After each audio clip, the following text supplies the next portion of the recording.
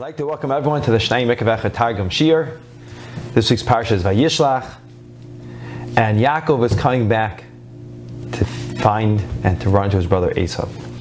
And he sends malachim, he sends real angels. And he tells Esav, he says, "You should know him, Lavan Garti. I live with Lavan." Why does it matter? So Rashi says, "Taryug mitzvah shamarti. I didn't get impacted a drop. And the same Yaakov, and you will not be able to overtake me." But he wanted to send malachim and see if there could be some type of peace, some type of connection, some type of relationship that he could start again.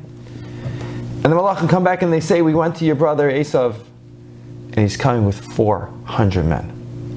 He's coming to destroy you." You should know they say in the deeper sources, it says, Beis Yaakov Eish, the house of Yaakov is a fire. Beis Yosef Lahava, the house of Yosef is a inferno or is a torch. Beis Esav Lakash. And Esav, his house is straw. Not only straw gets burnt up with fire, if you get enough straw to smother the fire, it puts it out.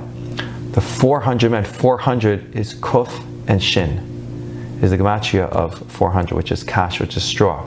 That he's going to try to snuff you and smother you out. And Yaakov, he got nervous, so he split his group into two. And he says, if Esav comes to one group, he'll destroy them. And at least the other group will be left alone.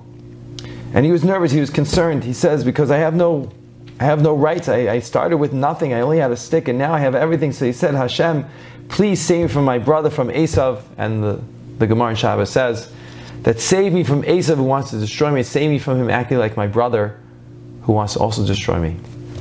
As you have a physical Holocaust, you can have a spiritual Holocaust too. You can have Esav where there's murder, and you can have Esav where there's friendship. So you have to be saved by both. And he was very, very nervous. And he asked Hashem for protection, that it should only go well in everything that he does. You know, it's interesting, just on this aliyah, that he split them into two camps, but when they meet Esav, all Yaakov's children and his wives are with him. I thought he split them in half. So the Mefarshim explain, the commentators explain, that really Yaakov knew that he was untouchable. His level of bitachon, he had so much trust in Hashem, no one could get him, or his wife, or his kids. But for everyone else that was with him, he wanted to split it up, and therefore, he did split into two camps, but not his family, and that is the first